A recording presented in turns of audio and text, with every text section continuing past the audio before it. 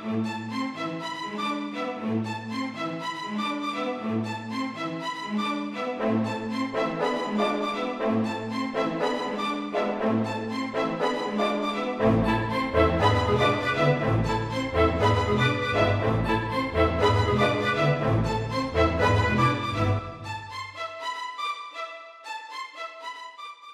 and welcome to episode 17 of What the Dickens with me, Ian Pringle, and this is chapter 16 of Great Expectations. This episode and this chapter is dedicated to Tina because, thank you Tina, you gave me a donation into the pot which gives me a little bit of money for sitting here in the audio booth and recording all of these chapters for people to listen to for free. So thank you very much, Tina, who I believe likes to listen to the chapters of Great Expectations as she's going for her morning walk. If you want to donate any money and maybe get a little dedication yourself, then please look at the show notes and it gives you all the information you need to know. Thank you. Chapter 16. With my head full of George Barnwell, I was at first disposed to believe that I must have had some hand in the attack upon my sister, or, at all events, that as her near relation, popularly known to be under obligations to her, I was a more legitimate object of suspicion than anyone else.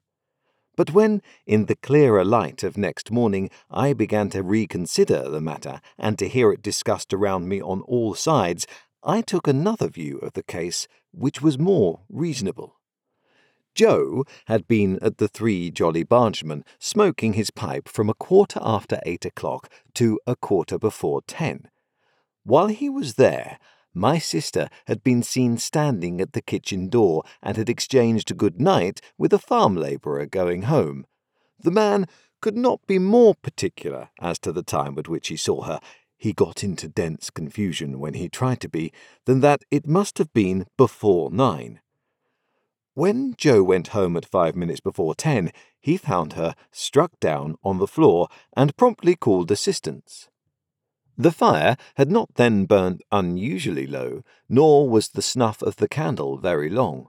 The candle, however, had been blown out. Nothing had been taken away from any part of the house, neither beyond the blowing out of the candle, which stood on the table between the door and my sister, and was behind her when she stood facing the fire and was struck, was there any disarrangement of the kitchen, excepting such as she herself had made in falling and bleeding. But there was one remarkable piece of evidence on the spot. She had been struck with something blunt and heavy on the head and spine. After the blows were dealt, something heavy had been thrown down at her with considerable violence as she lay on her face. And on the ground beside her, when Joe picked her up, was a convict's leg iron which had been filed asunder. Now, Joe, examining this iron with a smith's eye, declared it to have been filed asunder some time ago, the hue and cry going off to the hulks and people coming thence to examine the iron. Joe's opinion was corroborated. They did not undertake to say when it had left the prison ships to which it undoubtedly had once belonged, but they claimed to know for certain that that particular manacle had not been worn by either of the 2 convicts who had escaped last night. Further, one of those 2 was already retaken and had not freed himself of his iron. Knowing what I knew, I set up an inference of my own here. I believed the iron to be my convict's iron, the iron I had seen and heard him filing at on the marshes. But my mind did not accuse him of having put it to its latest use, for I believed one of 2 other persons to have become possessed of it and to have turned it to this cruel account, either Orlick or the strange man who had shown me the file. Now, as to Orlick, he had gone to town exactly as he told us when we picked him up at the turnpike. He had been seen about town all the evening. He had been in divers companies in several public houses, and he had come back with myself and Mr. Wopsle. There was nothing against him, save the quarrel, and my sister had quarrelled with him and with everybody else about her 10,000 times. As to the strange man, If he had come back for his 2 banknotes, there could have been no dispute about them because my sister was fully prepared to restore them. Besides, there had been no altercation. The assailant had come in so silently and suddenly that she had been felled before she could look round. It was horrible to think that I had provided the weapon, however undesignedly, but I could hardly think otherwise. I suffered unspeakable trouble while I considered and reconsidered whether I should at last dissolve that spell of my childhood and tell Joe all the story.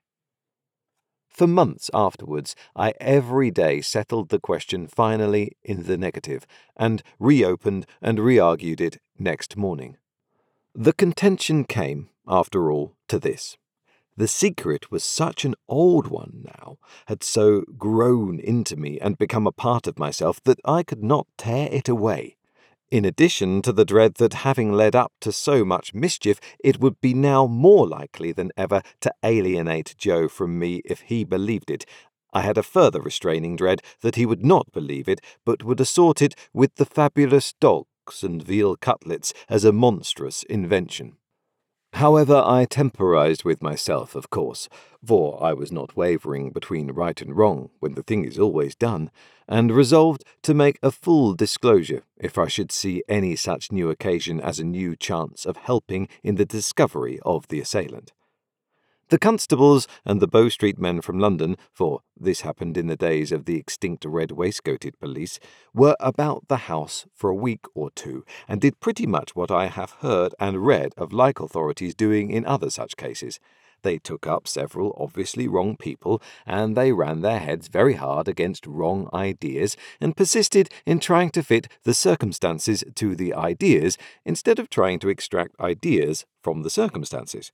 Also, they stood about the door of the Jolly Bargeman with knowing and reserved looks that filled the whole neighbourhood with admiration, and they had a mysterious manner of taking their drink that was almost as good as taking the culprit, but not quite, for they never did it.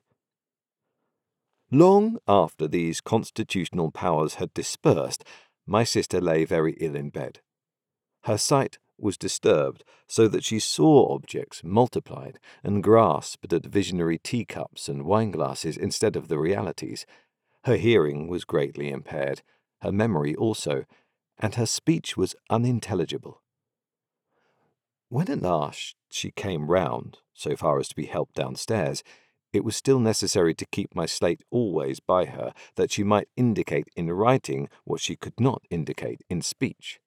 And she was, very bad handwriting apart, a more than indifferent speller, and, as Joe was more than an indifferent reader, extraordinary complications arose between them which I was always called in to solve. The administration of mutton instead of medicine, the substitution of tea for Joe, and the baker for bacon were among the mildest of my own mistakes. However, her temper was greatly improved, and she was patient. A tremulous uncertainty of the action of all her limbs soon became a part of her regular state, and afterwards, at intervals of 2 or 3 months, she would often put her hands to her head, and would then remain for about a week at a time in some gloomy aberration of mind. We were at a loss to find a suitable attendant for her until a circumstance happened conveniently to relieve us. Mr. Wopsle's great-aunt conquered a confirmed habit of living into which she had fallen, and Biddy became a part of our establishment. It may have been about a month after my sister's reappearance in the kitchen when Biddy came to us with a small speckled box containing the whole of her worldly effects, and became a blessing to the household.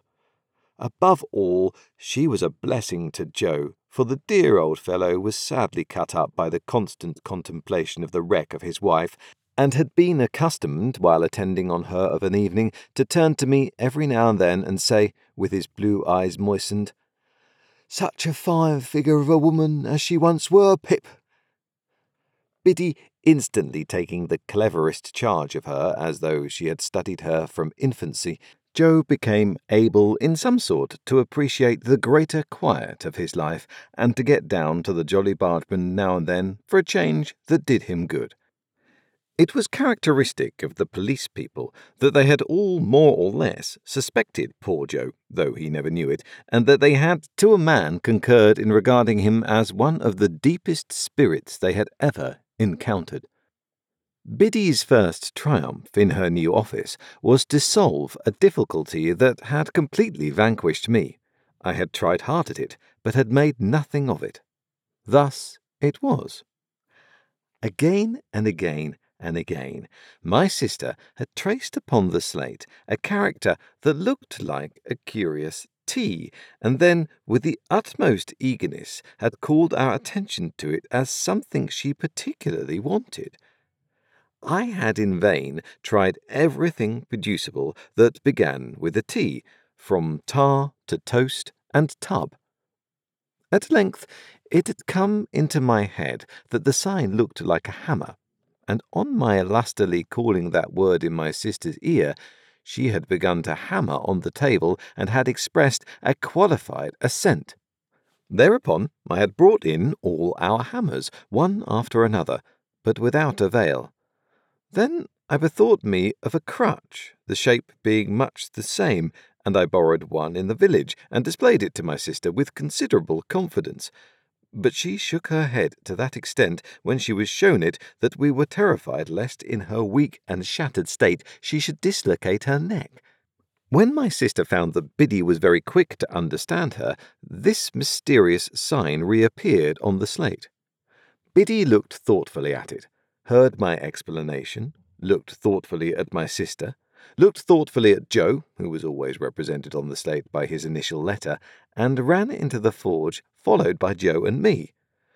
"Why, of course," cried Biddy, with exultant face. "Don't you see? It's him." Orlick, without a doubt. She had lost his name and could only signify him by his hammer. We told him why we wanted him to come into the kitchen, and he slowly laid down his hammer, wiped his brow with his arm, took another wipe at it with his apron, and came slouching out, with a curious, loose, vagabond bend in his knees that strongly distinguished him. I confess that I expected to see my sister denounce him, and that I was disappointed by the different result. She manifested the greatest anxiety to be on good terms with him, was evidently much pleased by his being at length produced, and motioned that she would have him given something to drink. She watched his countenance as if she were particularly wishful to be assured that he took kindly to his reception. She showed every possible desire to conciliate him, and there was an air of humble propitiation in all she did, such as I have seen pervade the bearing of a child towards a hard master. After that day, a day rarely passed without her drawing the hammer on her slate, and without Orlick's slouching in and standing doggedly before her, as if he knew no more than I did what to make of it.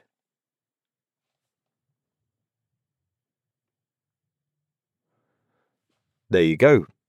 Thank you very much. And once again, thank you to Tina. That chapter was for you. Goodbye.